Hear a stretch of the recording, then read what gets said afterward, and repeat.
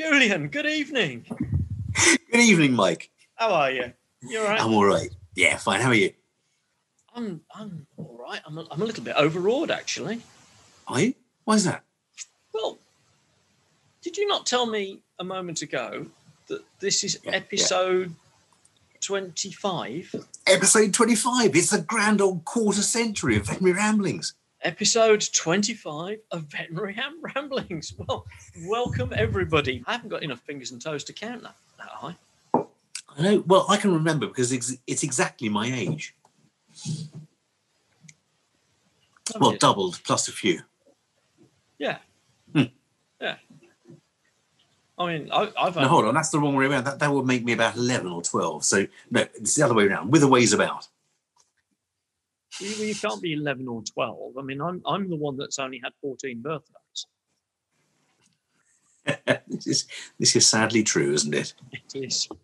I twist the whole 29th of February thing because that is my genuine birthday. I twist it like a twisty thing.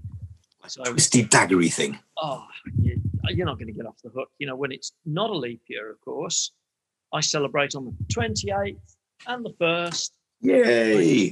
And then, of course, when it is the 29th, big celebrations because it's the 29th and I only get to do this once every 4 years. Yay! Fantastic. Well, better than my poor twin sister who, by a twist of fate, was born. So I was born on the 2nd of August, but she was born on the 32nd of July. So she doesn't really get many birthdays. Poor thing. How does that work? I don't know. My mum told us it when we were growing up, and it seemed to make some sense then. And your sister still loves you, doesn't she? She still loves me. Hi, Gigs. Happy non-birthday. I'll raise a glass there too as well. Happy birthdays that you've missed. And you shouldn't listen to what your mum says. Outrageous. Hi, I'm Mike Brampton. And my name is Julian Ho. Welcome to Veterinary Ramblings. Hey, so do we have anyone special for our 25th anniversary, darling? Well, I think we do. She's a lovely lady. She's a vet that sort of has set out to carve her niche in her area. She considers herself a GP. She qualified from the RVC in about 2009. Right. Has worked in general practices around Norfolk, but she then went and did the European School of Veterinary Postgraduate Studies General Practitioner Certificate in exotic animal practice. In exotics? Fantastic. That was about 2012. Yeah. And she then did the Advanced Practitioner Zoological Medicine from the RVC in 2017. Wow. Now, while she's been doing all of this wild study and getting all of these extra certifications and building her skills and doing all of this, she's also set up and started her own small animal practice, First Opinion, in Norfolk. In Norfolk? Well, that's beautiful, isn't it? In Norfolk.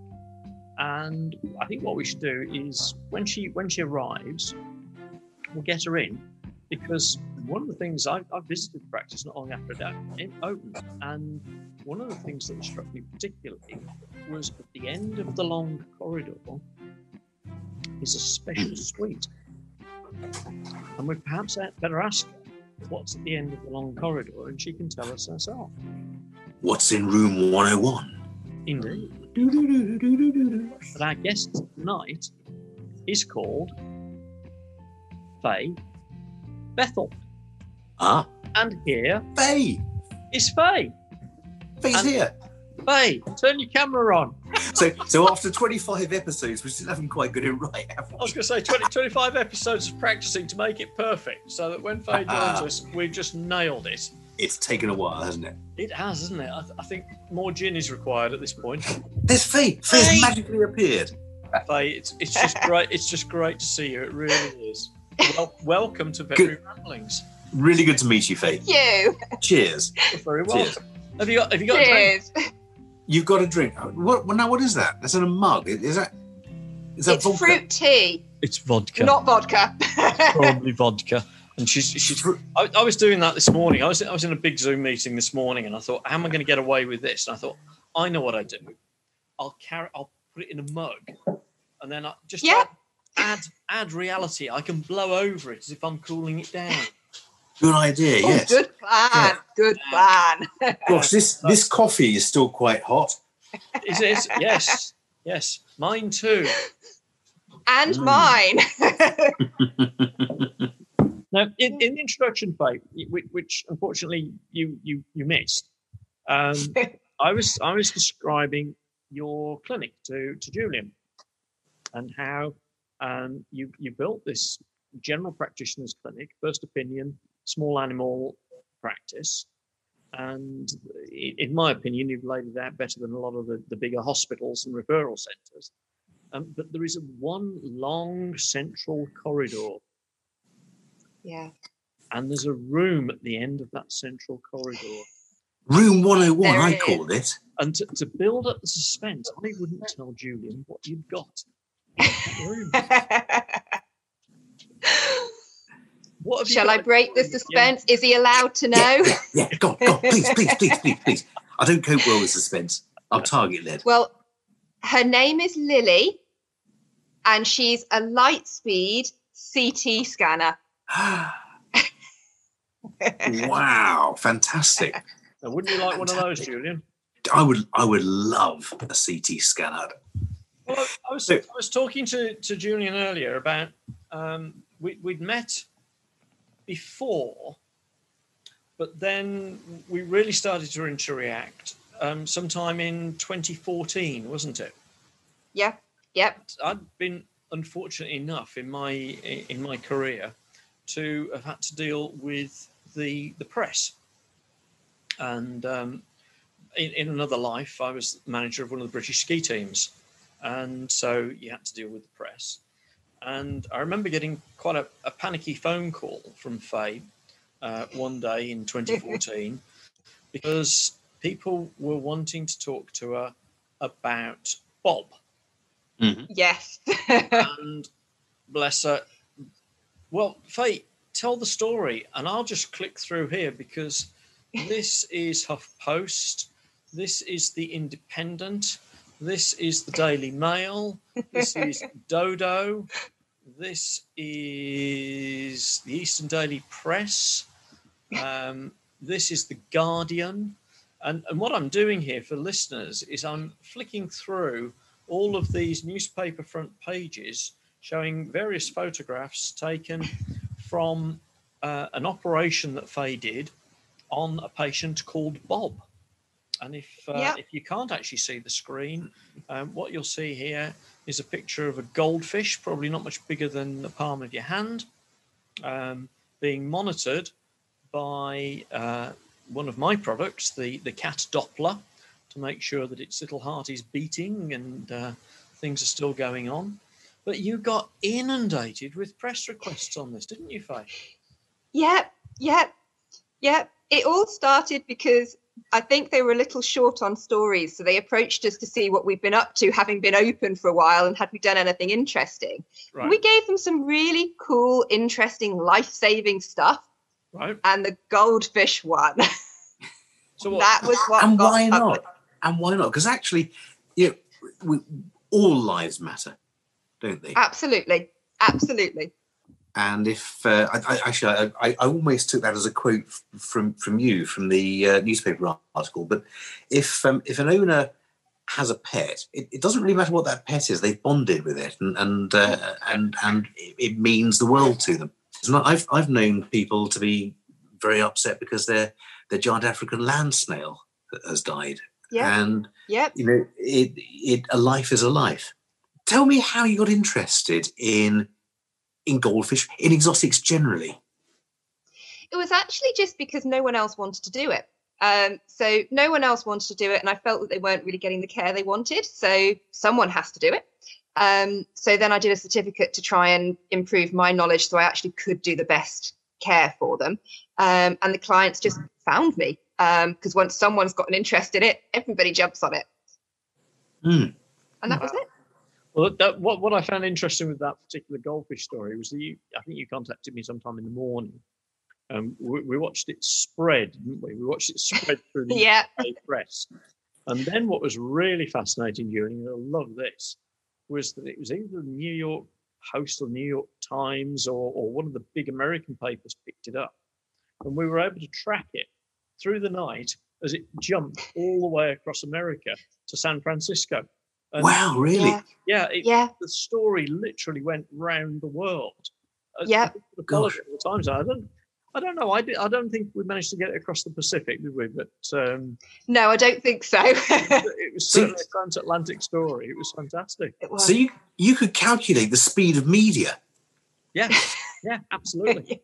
Yeah, yes. You could almost track it. You know, it's 10 o'clock in the UK. That means it's 5 o'clock in Washington, and the story is Bob the Goldfish. Wow. It was amazing. It was absolutely fabulous. What sort of proportion of your cases are the so-called exotics? As a practice, we're about 40% exotics. And then personally, I'm about 55% exotics. Right. Mm-hmm. So it's a nice mix. We still get some good sort of cats and dogs as well. So it's a nice mix. Yeah. That's good. So when you bring other vets into the practice, because you've got a couple of vets working with you, haven't you? So do you bring them in to deal with all patients like you do, or do they come in predominantly to deal with cats and dogs? A little bit of both. Right. So they all will deal with everything, because obviously out of hours you've kind of got to deal with whatever you've got. Sure. Some of them definitely have a preference. I've got one that wants to start an exotic certificate this year.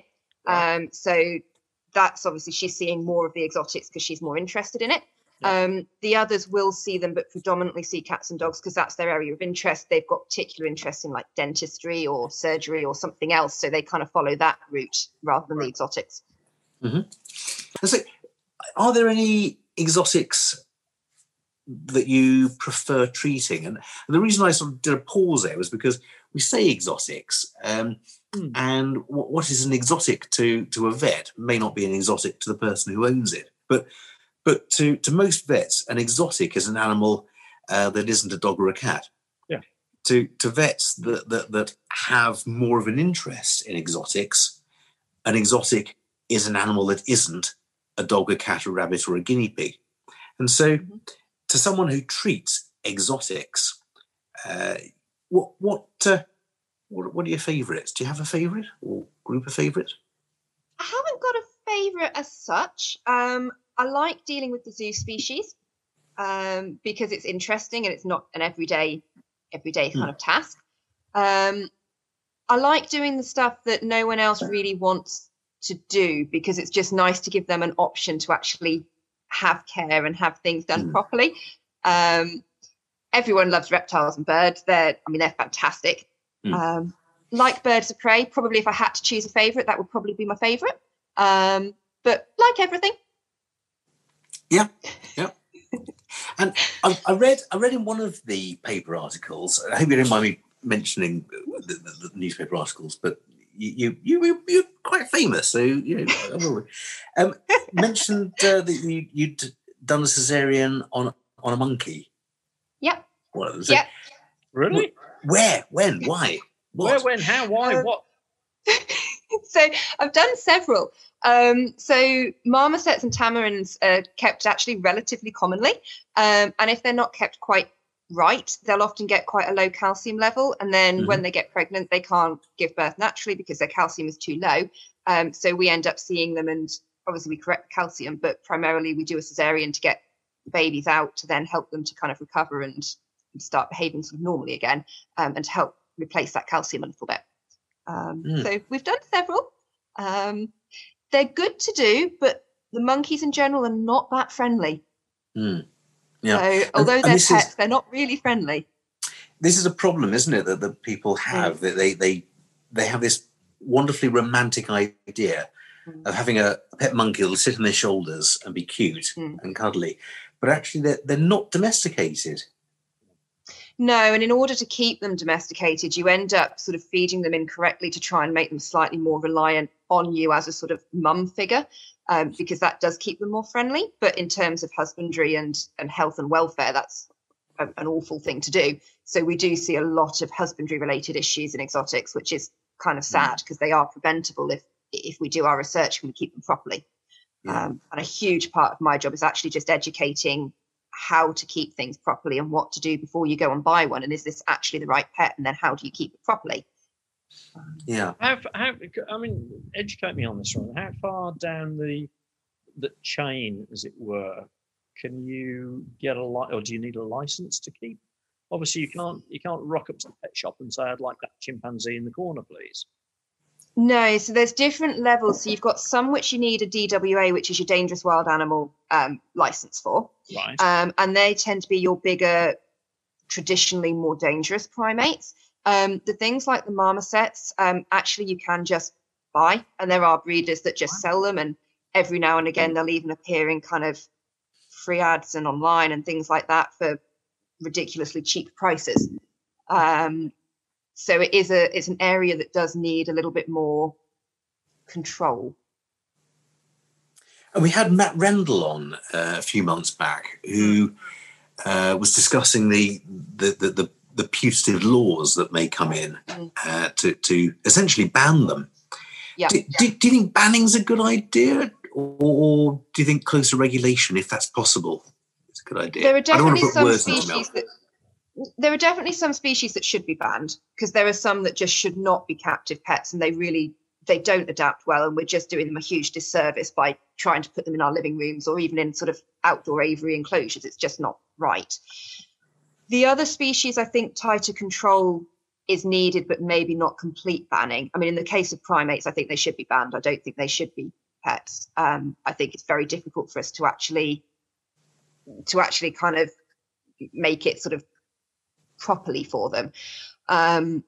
Otherwise, things like the reptiles, some of the bigger reptiles, things like that, then they just need better control. And do you think legislation will work? Because I know again there was the question when we had Matt on, would people pay attention? Would people just go?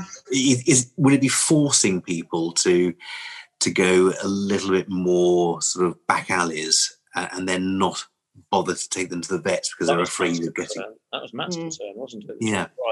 And that is always the worry. Yeah, and that is the worry. And I guess that's why sort of, on occasion when we see things that maybe don't have the right husbandry and things like that, you have to kind of say it right. You can't just sort of shout at people and yell at them, because that is part of the problem. If they don't come back and they don't seek advice, you're never going to improve the situation.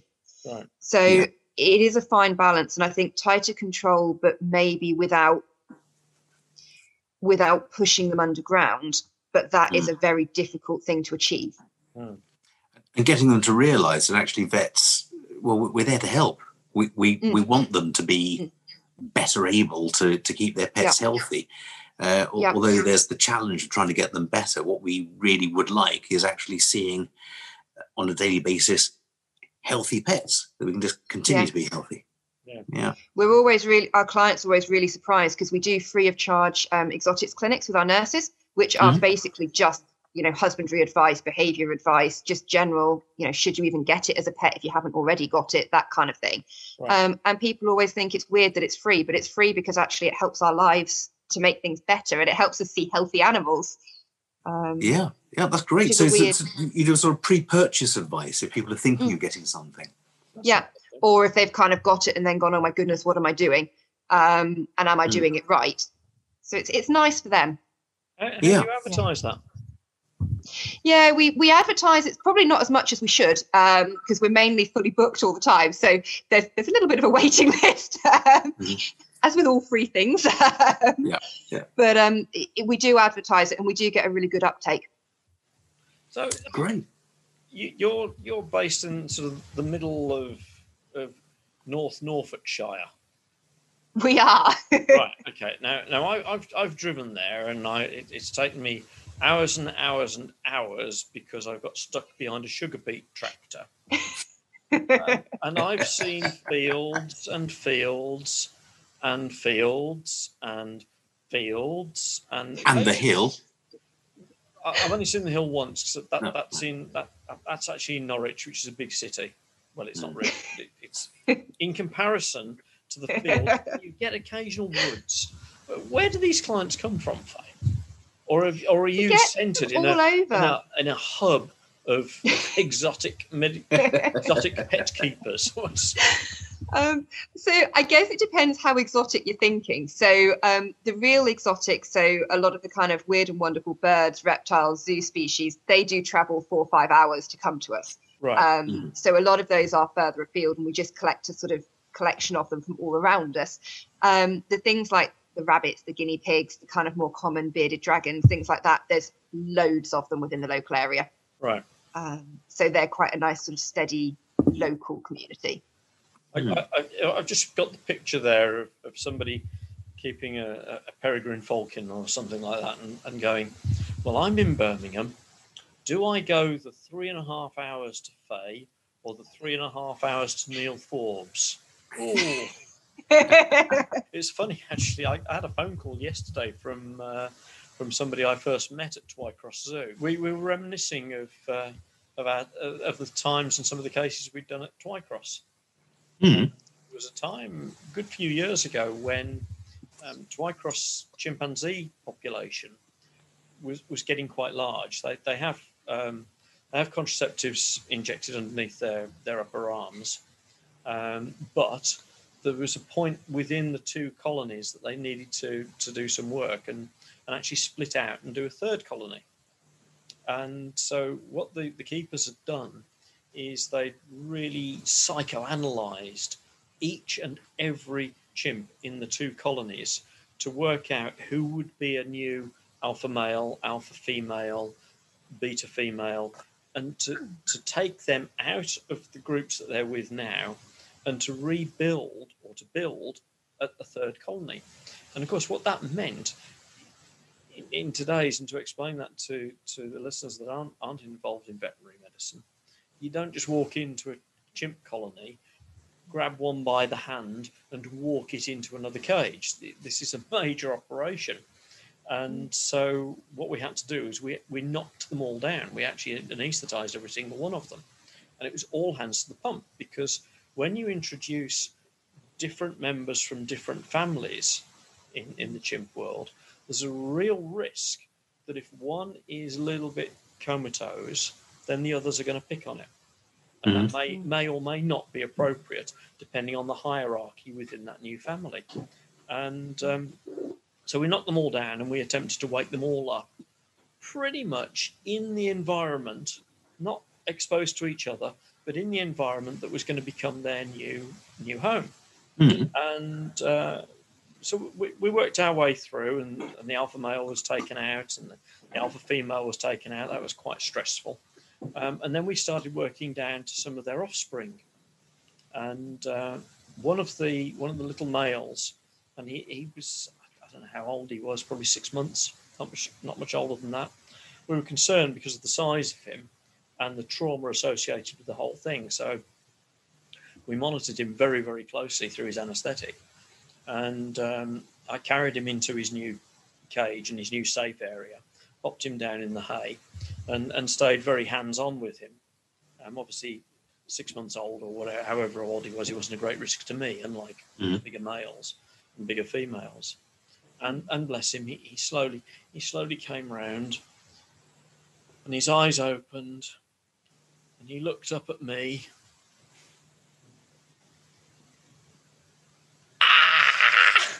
Abject terror, the poor little, bless him. He didn't know where he was, and he was faced with my ugly mug right over his, holding his hand. And I had to call, and I said, I managed to get his keeper working on another case. She just finished, and she knew him very well, and she was able to come in and swap over with me. And so, yeah, terrorising chimpanzees. Just Just another thing. That's the name of your autobiography, isn't it? What, terrorising chimpanzees? Terrorising chimpanzees. It could be. so what you've had some pretty exotic cases, though, haven't you, Faye? I mean, yeah. Blonde porcupines, I seem to recall. Yep. We've had porcupines, we've had alligators, we've had leopard tortoises, sulcata tortoises, obviously monkeys, frogs, fish, obviously. These alligators, these are from the Norfolk Fens, aren't they? Pretty much. Yeah, pretty much. Who is keeping alligators in Norfolk? They're from a zoo collection. Right. But yeah, they're very well looked after. Right. So do you bring them in periodically for annual checkups and things like that? We tend to do site visits rather than sort of bringing them in for annual checkups. We tend to only bring them in because of the stress factors if they've actually got something wrong. So the one we saw recently actually ended up needing a CT scan, which was rather fun. What was that? Yeah. She ended up, the end diagnosis was discospondylitis, which is infection around the spinal cord, with a secondary pneumonia, which is actually quite common in alligators. It was an interesting challenge. Yeah. What tends to predispose them to that? In her, we think it was actually age. She was a very, very senior one, but sometimes it is husbandry based, although I suspect not in this case. It can also just be that it's very hard to spot things. So you get a lot of fungal pneumonias and things because actually it's just really hard to spot that anything is going wrong because they don't really do that much in terms of captive environments. They're not that energetic. They don't do a huge amount. So it is very difficult to spot things. Yeah. Can you tell when they cough? Not really. Not really, no.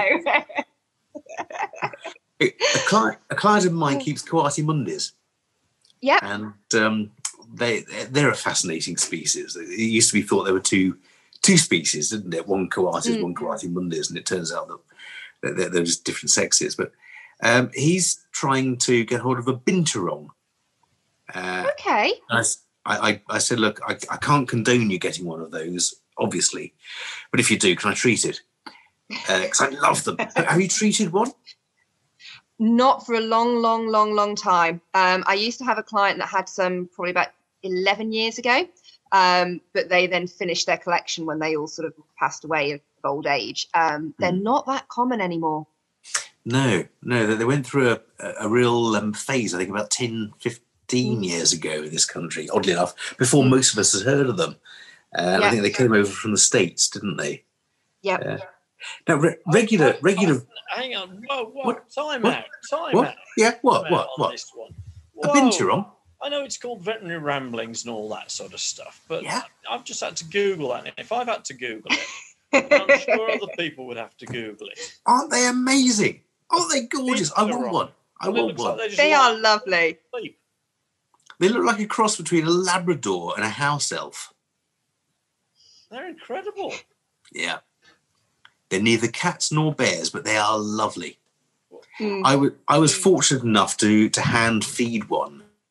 How would you describe this thing? I mean, I'm looking at something like a cross between a bear, I guess a lemur. According to this, they smell like popcorn. They do. That's the amazing thing, and they really do. If you smell their fur, it is toffee popcorn. It is. What? Absolutely amazing. Tell me, right? I've never heard of a Binturong. Where are they from? What do they eat? All the pictures there show this sort of black, furry, friendly-looking thing with pink tongues that smells of popcorn. I think they're from Central and South America, aren't they, Faye? I think so, but I'm going to have to double check now because it's been a long time since I've seen one. But I think they're South America. So you know they smell of popcorn. Yeah, because that's the important thing, right? And they're very pretty. Yeah. Yep. And they're probably the size of an average house cat. No, they're not. No, they're quite big. Are they? They're quite big. They can be Labrador size.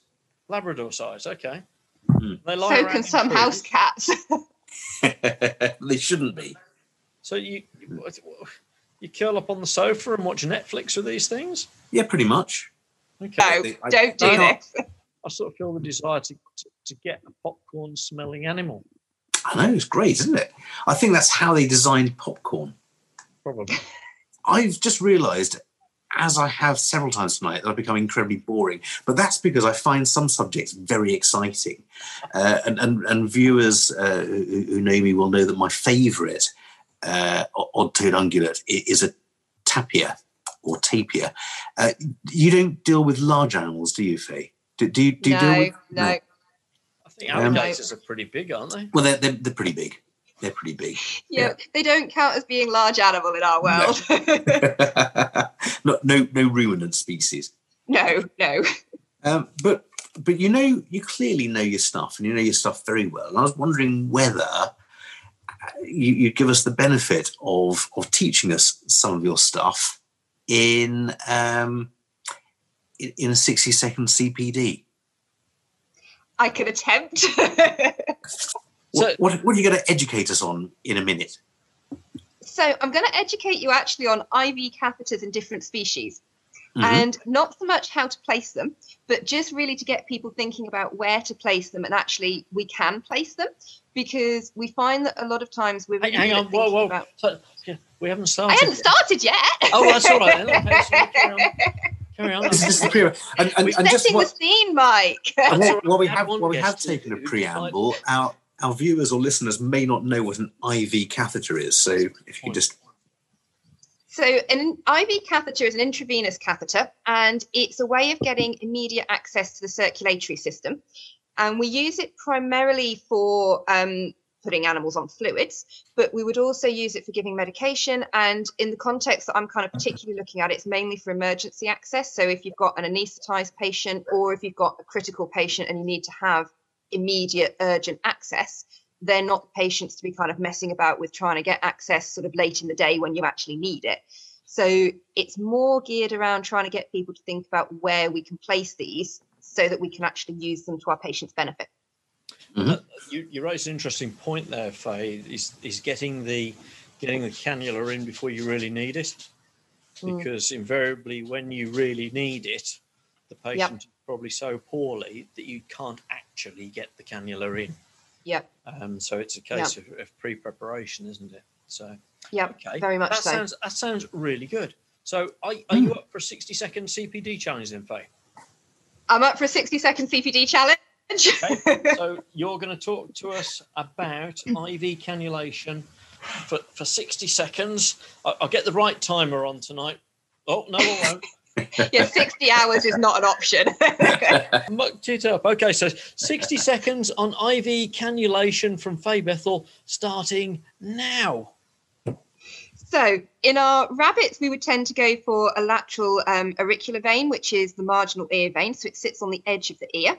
And it's really important with rabbits that we don't go for the central auricular artery, which is the really big one that runs down the middle of the ear, because if you do that, you can get ear necrosis. So bits of the ear can actually start to drop off and die off. And it's also really painful. And obviously, we don't want to inflict pain by doing this. We use the saphenous, which is one on the back leg. You can use the cephalic in rabbits, but you've got to be quite careful because a lot of them have respiratory diseases and tend to wipe their little noses on their front legs. So then they end up getting catheter site infections. In rats, we would go for the lateral tail vein, so it is on the tail. And you can also use an intraosseous route, so you can place it directly into bone. In reptiles, so your snakes and your chelonia, you can use a jugular catheter, whereas lizards, you're better to go for intraosseous placement. In your birds, you're going to use your brachial vein or your medial metatarsal vein, so a wing or a leg vein. But intraosseous placement is also a good option. Done. Sorted. Fantastic. Spot on. Spot on. Well done. Brilliant. What a great little CPD. As usual, I'll struggle to shut the thing up. Mike always refers to me as the thing. It's a sign of affection. I like to think so. Excellent. What a good CPD on various sites to choose to give fluid therapy or drug therapy to the more exotic species. I like the rabbit ear one. I didn't know that one. Yeah, it looks really attractive when you clip the ear. You've got this lovely vessel right down the middle, but it's a really big mistake to use. I always think that we have it so much more difficult than the human phlebotomists. Whenever I go in to give blood, you know, I have this huge sort of drain pipe of a vein going down the middle of my arm, and they sweat. I've got it. Yeah. I get a hollow chopstick down there. What are you talking about? They definitely don't appreciate you saying that, though. They won't. But what's interesting is if this whole COVID vaccination thing comes along, it's been mooted that vets and vet nurses could become some of the vectors for this. And I have to say, this is no disrespect to human colleagues that I've worked with or any of my teachers in my career on the human side, but I'd go vet every time. A black vein in a black skin covered in fur that's half the size of one of the drain pipes running up the back of my arm. No, thank you very much indeed. So absolutely. Well, hopefully the vaccine won't be delivered intravenously. It'll be a bad thing. But who would you rather giving you a vaccine? Someone who does injections 30 or 40 times a day, or someone who does it 30 or 40 times a year, or in their career? I think I know what I'd prefer. Yeah. There we go. Absolutely. I think you may have just offended an awful lot of medics there. Well, we probably have, but we don't know what the demographics listening to the show are, and it's called Veterinary Ramblings. And we're vets. We're allowed to ramble off about medics and other things we know anything about. It's okay. It's allowed. Faye, they're only allowed to treat one species. I know, but we mustn't make them feel bad about it. Okay. They do wonderful things, absolutely amazing things, but they don't often inject. True. How many GPs have you been to that have injected? Very few. And it's purely a practice thing, isn't it? Yep. I remember the first time I injected a pig. It was at vet school, and we'd done our EMS, our extramural studies, and injected various dogs and cats in clinics, and we did farm animal practice, and had to inject a pig. And so you get the needle.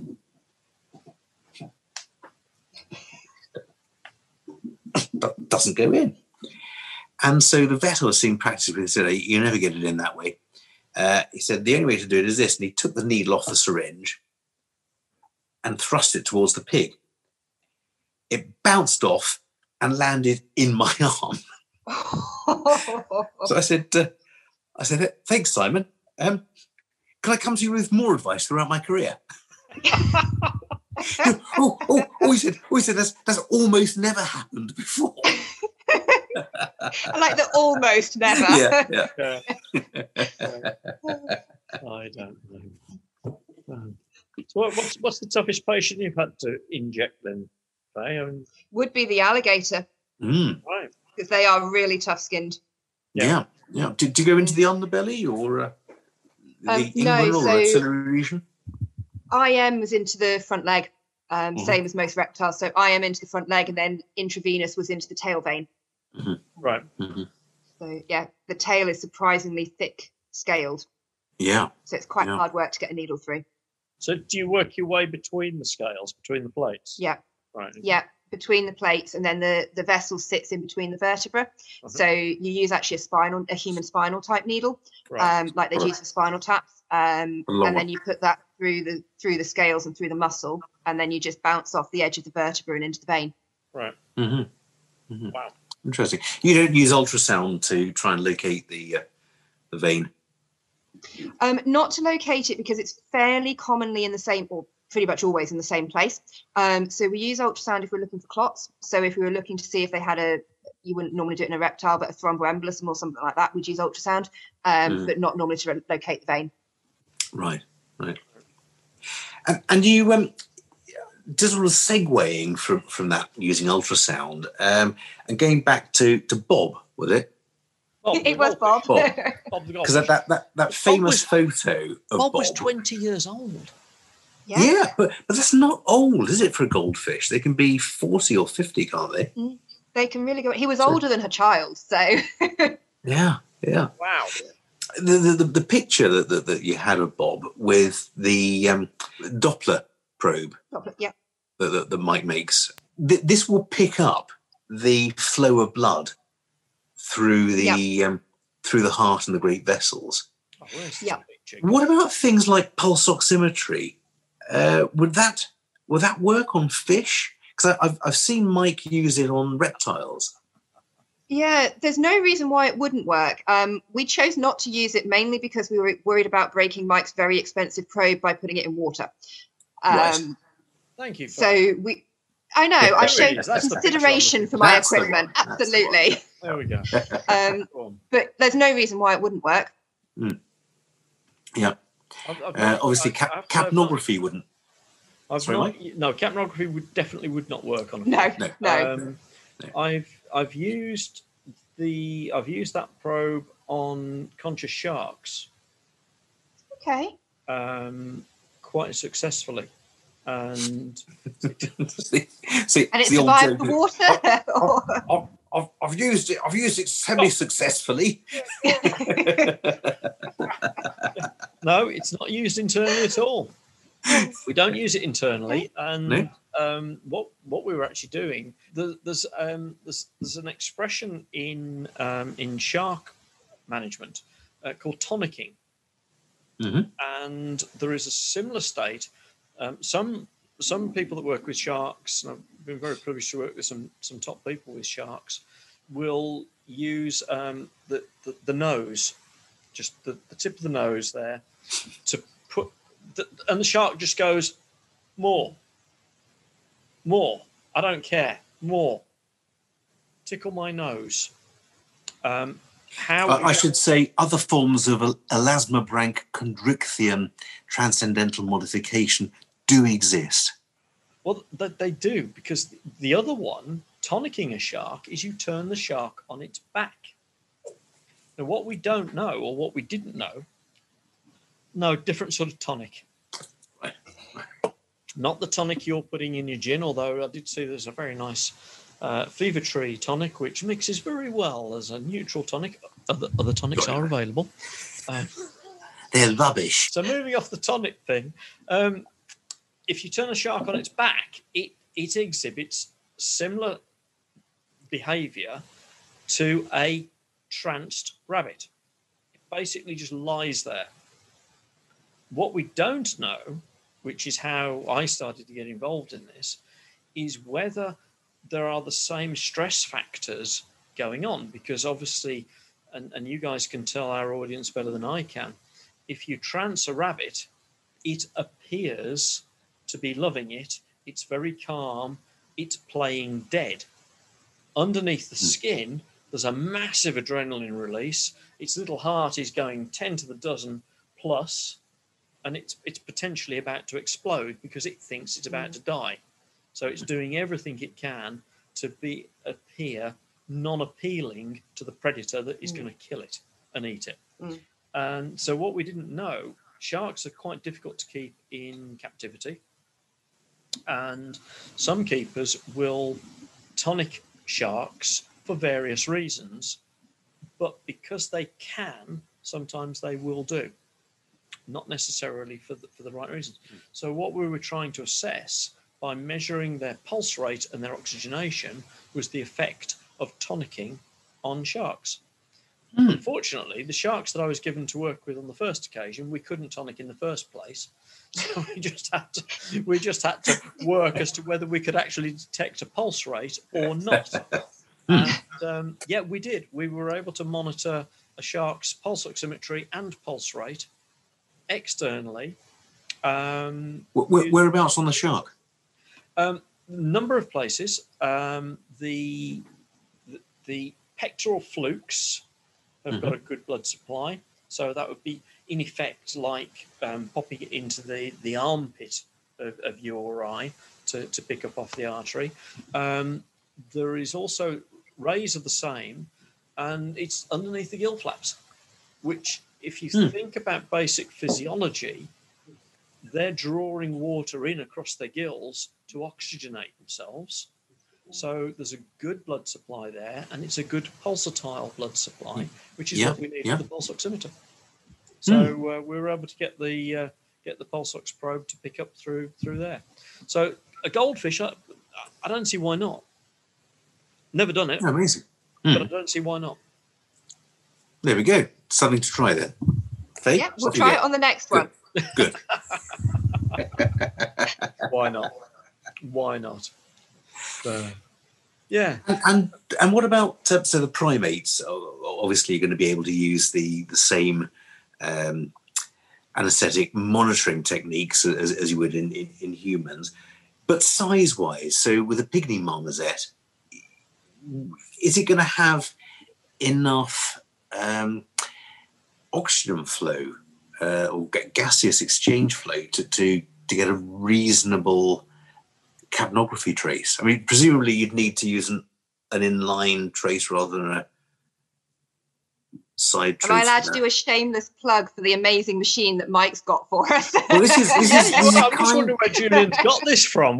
This is kind of what I'm aiming at. What I'm leading I did not into. tip Julian off about this. I have not said a word about this. No, what I'm leading into is that, Mike, you and I had a conversation a while ago about gaseous flow rates, and how they're calculated. And how they're calculated is almost always wrong. Tidal volume, to be precise. Yeah. Tidal Amount volume. of gas breathed out on each breath. Yeah. Yeah. So you breathe in, you breathe out, and that is called the tidal volume, the amount of gas that brought it in and out of whatever mix you're breathing in. The way we're taught at vet school to calculate tidal volume is almost always wrong. And it can be dangerously wrong, particularly for the smaller species. So for things like pygmy marmosets that may weigh 200 to 300 grams, is that right? Yeah. Faye? And even doing species smaller than that, so even things like your rats and some of your sort of very, very small Netherland dwarf rabbits and things, we're getting down to, some of the things we're doing, we're getting down to 20, 30 grams body weight. They're tiny. They are tiny. So how do you ensure the equipment you're using can monitor those levels? So we asked Mike, and Mike produces an amazing machine that does these things. I mean, some of the basics apply to all species. So a stethoscope will work in everything. Slightly different to sort of with your reptiles and things, because you have to use slightly different techniques with those. But in most of your mammals and things, you're going to get away with a stethoscope. But there are some amazing monitoring equipments now. And by kind of process of elimination and trial of different species, you can actually get really good pulse oxes. You can get really good capnograph traces. You can get really good ECGs. We've got an amazing transesophageal ECG. And that's fantastic for the smaller species because you can use it well. So a transesophageal ECG is one that measures the ECG or the heart trace via a probe that's put down the throat. Again, just for our viewers that perhaps aren't medically minded. And they're available in those sort of sizes, are they? Yeah, so we've got one from Mike. Shameless plug. Sorry. It's not a problem. There is no conflict of interest because we're not going to need money for it. So you can't have a conflict of interest. Oh, that's all right then. Money, so it's fine. And we've used it even down to sort of rats and mice, and we get really good traces on them. We've used it the other day in a leopard gecko and got a really nice trace on it. So it's working really well into really small species. Obviously, it's with the age-old caveat that the ECG takes slightly longer to change than your actual kind of heart rate things.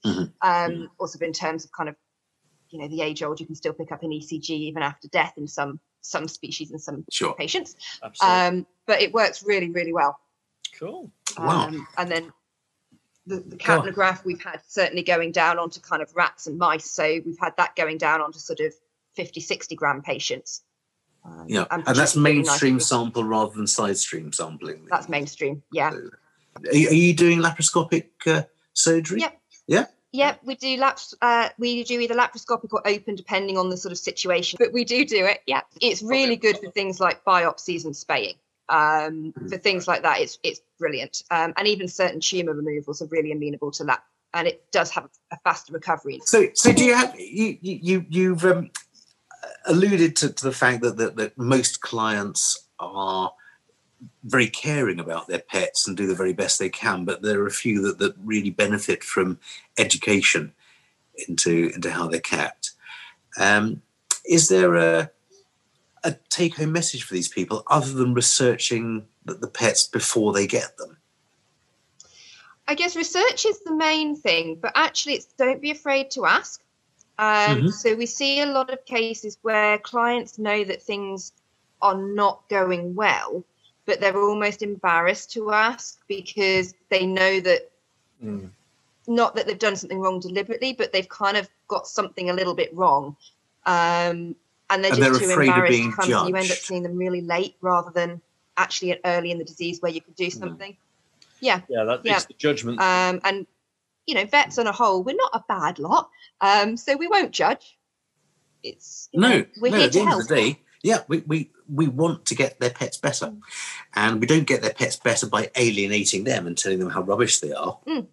We get their pets better because actually we're interested in them as well.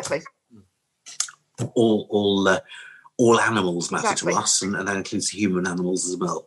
And we care about feelings, don't we? So exactly, interesting. We do. Yeah. All good stuff. Wow, we've learned absolutely loads tonight, haven't we? I don't know about you, Mike. I've learned lots as well. I mean, I confess that I wasn't aware of the rabbit cannulation thing. So there's a big learning factor for me. And binturongs. And Binturongs. That's the most important bit, obviously. That is the most important bit. Every day's a school day, as they say. Isn't it? Or a school evening, as in the evening after, because you guys have been hard at work all day. Yep. So, I haven't. I've been in Zoom meetings all day today. Yeah, but I think that's worthy of some quality CPD and a certificate, don't you? Oh, I've got a certificate. Have you? Have you done a certificate? Just in case we learned anything tonight, I've got a certificate. Let's bring it on. RVC, RCVS, eat your heart out. What have we got going on? There we go. So this is it says certificate of piscine learning. Very good. See what you've done there. And you I like it. Do you see the background there? There's Bob in the background. I like this. Yeah. It says, this certifies that a smackerel of education has muscled its way into our souls. Oh my God, it was good. Don't give up the day job. There's a lot of fish stuff going on. Now, of course, I'm sure Faye is well aware of this with extramural certifications, etc., that in order for this to be appropriate CPD, as considered by the RCVS, and we are applying for race, aren't we? We are. I think probably. Yeah. Plus, most of our listeners are from America. We ought to. So you can get your race points here as well. Yeah. We need key learning. We need key learning objectives for race. So key learning objectives, 3 of them: learn, enjoy, and sleep well tonight. Fantastic. 3 KOLs. That's top job. But to finish it off for our UK vet listeners, nurses and vets, we do of course need to reflect on the CPD that we have received this evening. So Faye, can I invite you to join us in a moment's reflection on tonight's CPD, please? Yeah. Yes.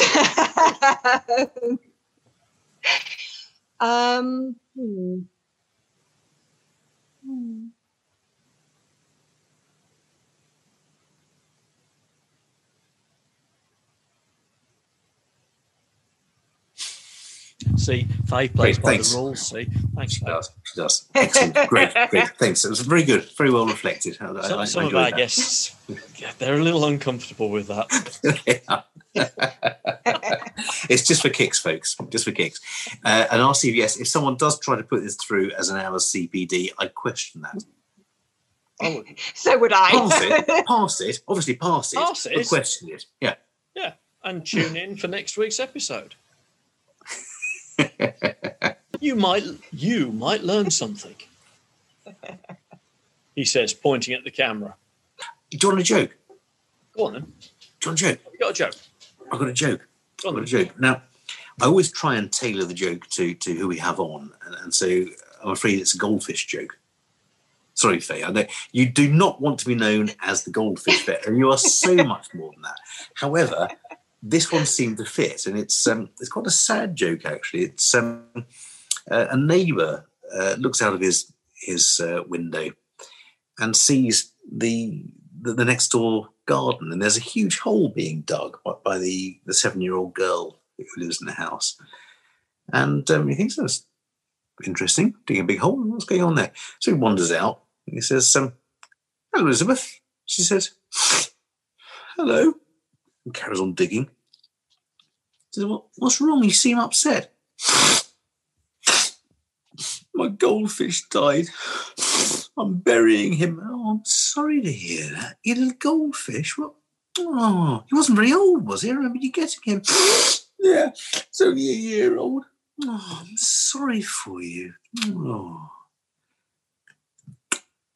It's a big hole for a goldfish, isn't it?" "Yeah, he's inside your bloody cat."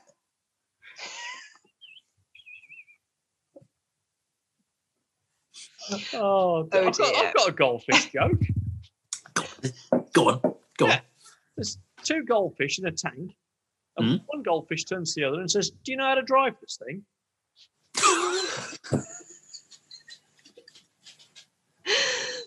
Oh. Julian gets upset because for 22 of 25 episodes of Veterinary Ramblings, he's been the only one to do the joke. Oh. Well, I started not muscling in on him. No, not only that, but I spend 4 or 5 minutes over my jokes. I craft them. Mike tosses his joke off, if you pardon the expression, and is instantly funnier than mine. We'll do a scoring system. We'll score you both out of 10 and see who wins. Best not to. I'd rather not. I'll cry. No, we I better will not. cry. No, we don't want to fall out. We don't want to get competitive about this. No. Well, Faye, it's been great to have you on. It's been lovely to catch up with you, because you and I have sort of got a little bit out of sync with this whole COVID thing, haven't we? And Absolutely. So it's absolutely superb. And if anyone listening or watching has enjoyed themselves, then please don't forget to click like, share it with friends or people you may find or you feel would enjoy it too. And you can pick us up on Facebook, Spotify, and other streaming platforms are available. So either listen through the podcast or watch the video presentation. So we thank you very much indeed. Faye, Bethell, thank you very much for joining us, and may your dog go with you. May your dog go with you. May your dog go with you. Thank you. Good night. Thank you, Faye. And cut. Oh, do you know where this comes from? No. You're too young for this, aren't you? Yeah. I am. I'm sorry. Oh, no. Your homework tomorrow night Okay. is to look up Dave Allen on YouTube. Okay. I will do this. Okay, I'll do this. I'll bore you. I'll give you a few clues. He was an Irish comedian who used to sit on the stage on a stool with a glass of whiskey, Irish whiskey, and a cigarette. Okay. He had a bit of a finger missing, which is why we do that. Okay. And I'm going to be looking at this tomorrow. Right. Well, he used to sign off. He used to sign off. May your dog go with you. God. Okay. God.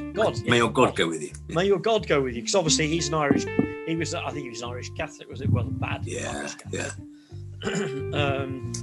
And he used to say, may your God go with you. So we've just stolen it. Yeah. We steal everything. Yeah. Shameless. We could have gone on for 10 times as long tonight. Fascinating. I find What you a bad your work- influence. a wonderful influence. It's fantastic. Really have enjoyed having you on. Thank you. Thank you for having me. Well, the important point though, Faye, is have you enjoyed yourself? I have actually, yeah. You have. Not least because I got out of the GDV. There we go. There we go. In what breed? Weimaraner. Mm-hmm. Fair enough. Yeah. Oh, well Normally always falls to me, but you know. So how? What? So tell me the words that you use to get out of this then. He said, I have a very important Zoom meeting that I can't miss. And do you know what their response was? Do you know what Zoom is and can you actually use it? Turns out the answer is no. I was going to say, it has to be said, not really. Hang on. Despite the little technological issues at the start, you pulled it out of the fire and you hooked it through your mobile phone? Yeah, so No. I can hotspot because in the dim and distant depths of Norfolk, our upload speed is like 1, whatever it is, per million years. Yeah. So it takes us 12 hours to send a CT series. So we had to learn how to hotspot so that we could send them in like an hour rather than all night. So you hotspot to your phone to send CT data across? Yeah. Because otherwise we're there all night. All good stuff. No, we look forward to doing this, Faye, and it's nice to meet people and talk work outside of work, if you know what I mean. Yeah, it is. So, it is.